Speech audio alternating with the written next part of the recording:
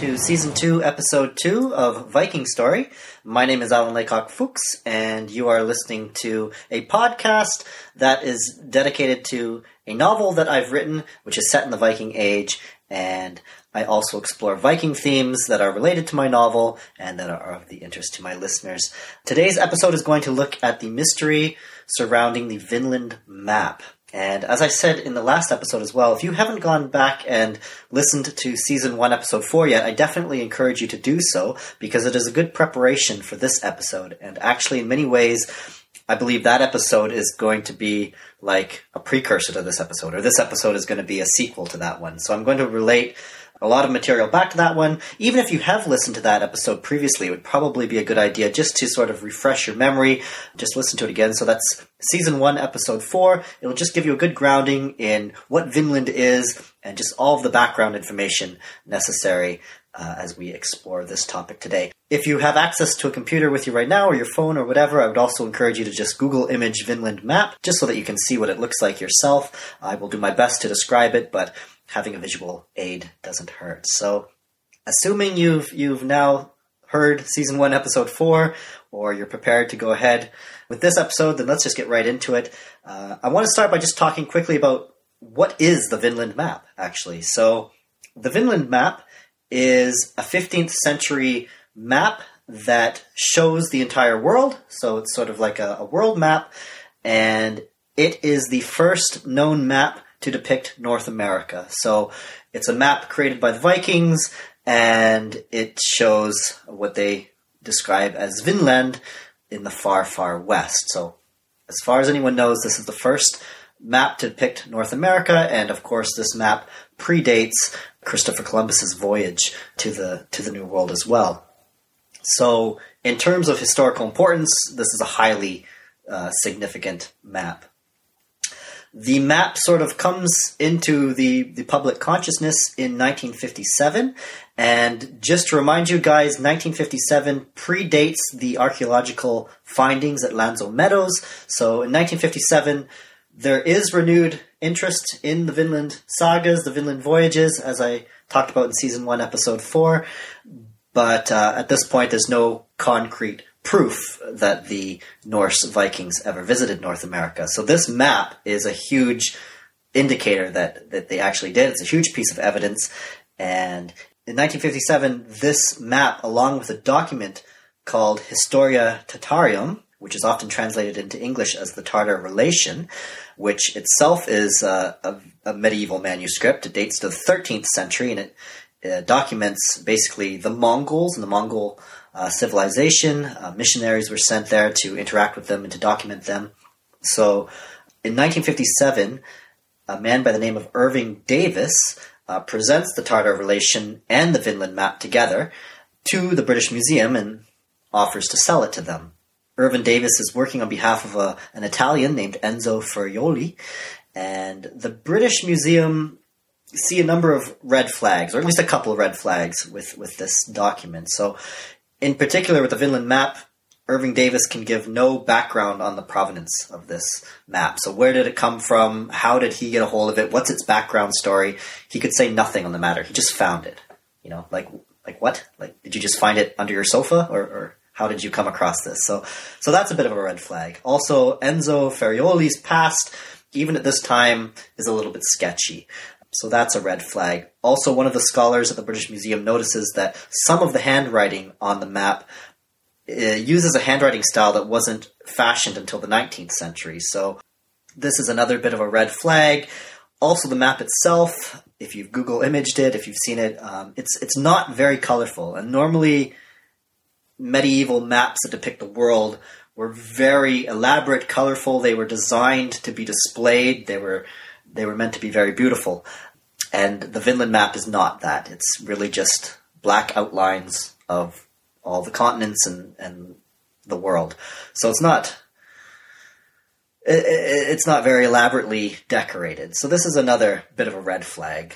None of this suggests that the Vinland map is unauthentic, but it's enough red flags that the British Museum declines on purchasing the map.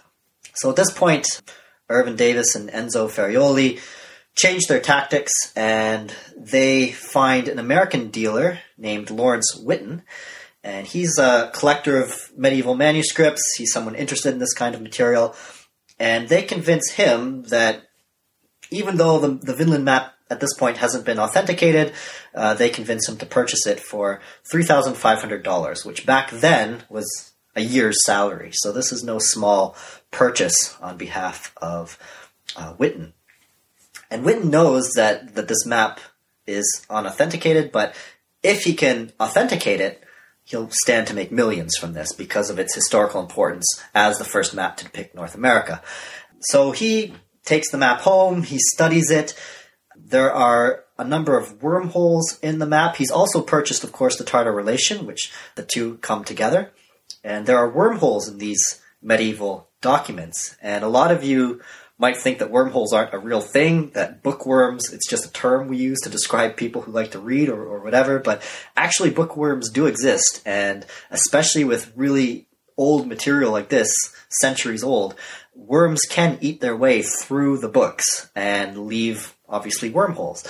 And this is one way to authenticate medieval manuscripts, for example, by looking at these wormholes. And the Tartar relation and the Vinland map together both have wormholes, but the problem that Lawrence Whitten finds is that the wormholes don't match up.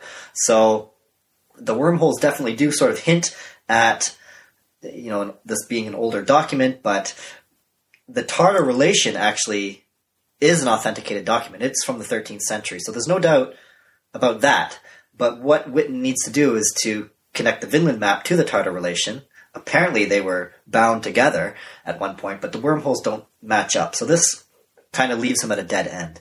However, a year later, so in about 1958, a friend of Whitten's, who's also a Yale alumnus, he acquires a medieval manuscript called Speculum Historiale, which is often translated into English as Historical Mirror, and he acquires this from Irving Davis. So this document he lends to his friend Whitten, and Whitten looks at the wormholes in this document, and he kind of recognizes sort of the dimensions of the wormholes. I mean, he's studied the wormholes with the Vinland map and the Tartar relations at this point quite extensively, and he kind of recognizes that the vellum, the pages of this new document are roughly the same size as the Vinland map and the Tartar relation. So he gets an idea in his head, and he puts them together. And what he finds is that if he places the Vinland map on top of the historical mirror, which, by the way, is another authenticated 13th century historical encyclopedia, so he places the map on top of the historical mirror, and then the historical mirror on top of the Tartar relation, and when you stack them in this way, the wormholes lined up. So what we determine from this is that at one point in history, and for a long period of time in history, the Vinland map, the historical mirror, and the Tartar relation were all bound together, and this then authenticates the Vinland map. What happens next is that Whitten sells the map to his friend, Paul Mellon, for $300,000, and Mellon donates it to Yale University, but he has a condition. He wants the university to keep the book, or keep the map secret until a scholarly book can be written about it. And this takes a number of years, obviously, but yeah, the Vinland map at this point is kept in complete secrecy.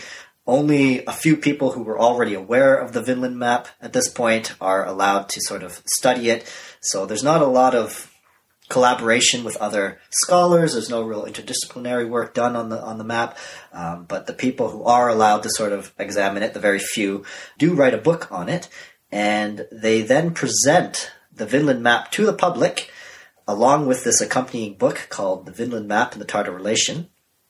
And they present this basically on Columbus Day, 1965, which is a very provocative date because Columbus Day obviously celebrates the voyages of Christopher Columbus, who, as everyone in America at that point had learned, up until this time, Columbus was the first person to discover North America, to discover America. Although how you discover a place that's already inhabited is a little bit of a question mark for me, but at least he was the first European to discover America, you could say. And for a lot of Americans, there's a lot of pride in this, and especially Italian Americans really looked at Christopher Columbus as sort of one of their own and sort of a hero in American culture and American legacy. And what this Vinland map represents is that actually the Norse Vikings were the first to discover North America. So it puts everything that Christopher Columbus did sort of into question. Although, on the other hand, if you do something and later on you find out that someone else did it before you, it doesn't really change that you also did it. Christopher Columbus, as far as I'm aware, the Vinland voyages played no influence, had no part in his undertaking of the voyages that he undertook to America. He actually thought that he would end up in India, which is why he called the Native Americans there Indians. But yeah, he seemed to have accomplished this feat completely independent of the Norse voyages. But nevertheless, a lot of people were sort of hurt, and a bit of pride was hurt when it was discovered that actually the Vikings had achieved this in advance of Christopher Columbus. And this is sort of generally the way things work. It's human nature as well, that when a new scientific discovery is made, and this happens even in the academic world as well, it takes a while for people to sort of come around to the idea, because it can be jarring, and rightfully so. Questions need to be asked, and there's usually a bit of time until new evidence is generally and widely accepted. It would almost be as jarring, I guess, as if everyone listening is probably familiar with Neil Armstrong. Or if you're not, you've probably at least heard the name. He was the first person to walk on the moon. We've all kind of learned that in school and heard the stories, whatever. Imagine if it came to light that actually the Vikings were the first people to walk on the moon, and that they actually achieved this 500 years before Neil Armstrong. You would think, wait, what? Like, that can't be possible. How would they even have the technology to do that at that time? It doesn't make any sense. Why the Vikings? So yeah, it would be jarring. I can understand that. And as I said, it was very provocative to announce this on Columbus Day. So obviously it creates a bit of a divide between Christopher Columbus and the Norse Vikings. But as I mentioned in episode 4 last season, very shortly after this, the archaeological evidence is uncovered at Lanzo Meadows that indeed proved that the Norse Vikings were the first Europeans to discover North America. So this Vinland map is tied into everything related to the reemergence of interest in the Vinland voyages. And as soon as this is revealed and the book is published to the wider public, of course, scholars start jumping right on it, and the authenticity of the Vinland map is immediately called into question. There are a number of things that stand out to various scholars. The first thing that is sort of clear is that Greenland is depicted on the Vinland map almost entirely accurately. The shape of Greenland is depicted accurately. It's even accurately depicted as an island, even though Greenland was not circumnavigated until the 20th century. So how would somebody in the 15th century know that Greenland was an island and know that it was, the shape that it is? Maybe they just did a wild, educated guess and were 100% accurate, but it is very questionable. So that was a red flag that immediately came up. Another one was that if the Norse Vikings created this map, why did they depict their own homelands, Norway, Sweden, Denmark? Why are they drawn so poorly? If they have such a good grasp of the entire world, how come they don't know what their own home looks like? So that was another red flag. A huge argument for the Vinland map being a forgery was also the fact that the Norse Vikings didn't create maps. They were not known to use maps. At this, up until the 14th century, there are no maps from the Vikings. The Vikings traveled using their knowledge of the weather, of the landscapes, of landmarks, different ways that the water flows. There are all sorts of clues and indications of where you're going.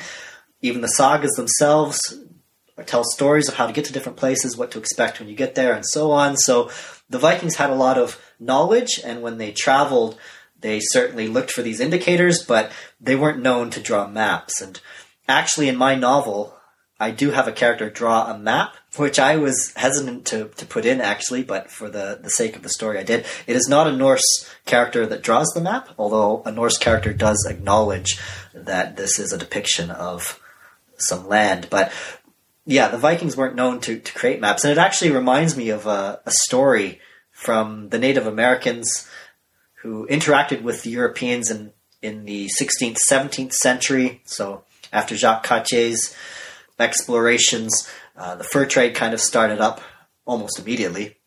And there were a number of interactions between Europeans and Native Americans, and a lot of the Europeans would ask the Native Americans, how do you get to this place? How do you get that? Could you draw me a map? But if you don't have maps as a part of your culture, how do you draw a map? And there was one story that's always stuck in my mind of one of the natives tried to draw a picture, either in the sand or something with a stick, and he drew a straight line, then he drew a circle, then he continued the straight line, drew another circle, same size, drew another straight line, and then drew another circle.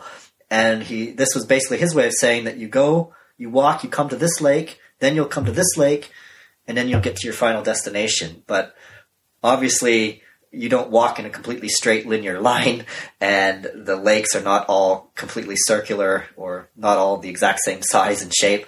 But this was his best attempt at putting his thoughts into some sort of picture. But yeah, maps were not known to be used by the Vikings, so why does this one exist is a huge question mark. Also, the writing on the map seems to have been separated onto 2 pages. So the Vinland map, it consists of 2 pieces of parchment, and the idea was that it was opened and closed and folded so many times that the crease down the middle eventually tore, and it became 2 separate pieces of paper. However, there's no writing on the map that seems to cross the divide. So it seems like whoever created this map already had the 2 pieces of parchment side by side and just created the map without overlapping, which, if you were actually to create a map, a world map at that time, first of all, you would want to decorate it and make it as colorful as possible, as I said before. But secondly, you would rather put the map on a big piece of paper rather than on 2 smaller pieces of paper. So a lot of this didn't make sense and required further investigation. So after this, a number of scientific examinations were conducted on the Vinland map, and one of these examinations was a radiocarbon dating of the parchment itself. And interestingly enough, the parchment was determined to be from the 15th century. So the material that the Vinland map was created on was legit. It matched up with the time period perfectly. Another examination was then conducted on the ink, and after an analysis of the ink, it was determined that anatase was found in the ink in its synthetic form, which meant that the ink used to create the map could not predate the 1920s. So this right there kind of put the nail in the coffin, so to speak, that this was a modern-day forgery and not actually a document from the Middle Ages. Yale, for its part, has always been kind of coy on the subject. They've displayed the Vinland map at their university, and they've always said, they haven't outright said that it was a forgery, but pretty much from the very beginning, its authenticity was always in question, and I think Yale even privately knew that it was most likely a forgery. But they've always said that it's an interesting historical document, it's an interesting artifact that has created a lot of debate. They've kind of presented it that way, but actually just earlier this year, so on September 1st, 2021, Yale have, probably regrettably, admitted that the Vinland map is a fake. So based on all evidence to date, there's really no argument against that. But now, investigations have turned towards the provenance of the Vinland map. So where did it come from? Who made it? Why? These are the questions that are now arising. And there's a Scottish researcher named John Paul Floyd, and he has found that the Speculum Historiale and the Historia Tartarum, so the historical mirror and the Tartar relation, were loaned to an event in Madrid, Spain in 1892 to commemorate the voyages of Christopher Columbus. So we can kind of date these documents at least to, sort of the 1890s in Spain. And we know that Ferrioli stole some documents from a Spanish library in the 1950s.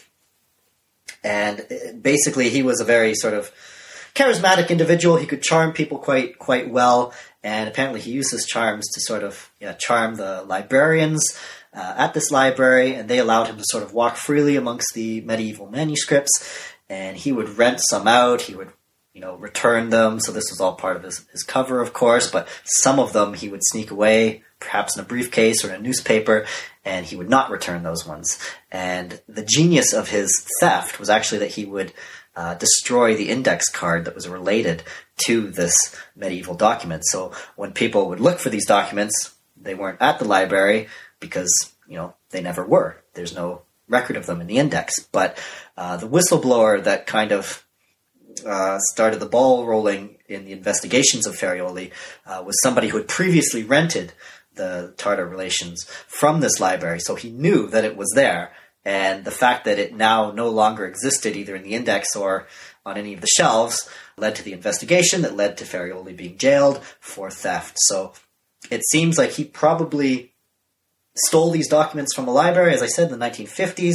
The fact that the Vinland map was created after 1920 on real parchment from the Middle Ages can be explained basically because in the Middle Ages, these manuscripts often had a number of blank pages at the beginning and a number of blank pages at the end. So it's a little different than what we think of books nowadays. You wouldn't really have a number of blank pages to start a book. I certainly don't in my novel, although maybe I should.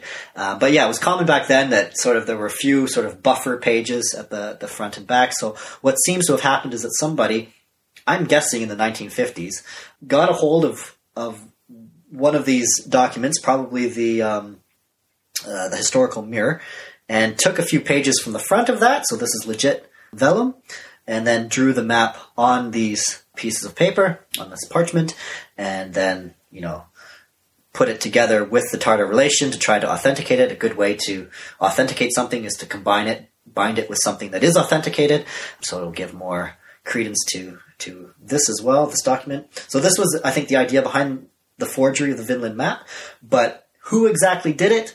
At this point, we don't really know. It would have had to have been someone with quite a good knowledge of ancient materials, of medieval world maps, of the Vinland voyages as well. Farioli himself was a bit of an expert in dealing with medieval manuscripts and buying, mostly selling them, the ones that he stole. So I don't know if Farioli himself created the Vinland map. I don't know enough about his background, actually, but it would have to have been some kind of scholar, I would think. Possibly someone born in the early 1900s, so that by the time 1950 came around, they were well educated and well versed in the subject matter. What we do know about the creator of the Vinland map is that they used the Bianco world map, which is an authenticated 15th century world map, as their template, because there are a number of mistakes in the Bianco world map that are replicated in the Vinland map, but they're not replicated anywhere else. So it seems that whoever did create the Vinland map sort of used the Bianco world map as an inspiration. But beyond that, we don't know much. The Bianco world map at the moment is based in Italy. So I don't know. Just my own feeling is we're looking for somebody in either Spain or Italy from that time period with that sort of a background. But if you're interested in learning a little bit more information, I would recommend checking out a scholar by the name of Kirsten Seaver. She's sort of the authority on the Vinland map, and she's written a lot of works on it. So for further study, I would recommend seeking her out. But I think that's where I'm going to leave things for today. And in the next episode, I'm going to look at the next Viking mystery, and I'm actually going to look at the mystery of Sutzhetle, which is a major archaeological discovery that was actually only brought to light earlier this year, so earlier in 2021. So definitely in academic terms, we're looking at something very recent, very contemporary. So this is an archaeological discovery that was found in a cave that have religious implications, and I'm going to go into more detail in that in the next episode. But as always, if you are a fan, if you are a publisher, if you're an agent, if you'd just like to get in touch, please reach out to me. You can send me an email at vikingstoryfaq@outlook.com. That's vikingstoryfaq. As always, I'd love to hear from you. I'm always happy to answer any questions you might have. And until then, until next episode, Cue Thor's thunder.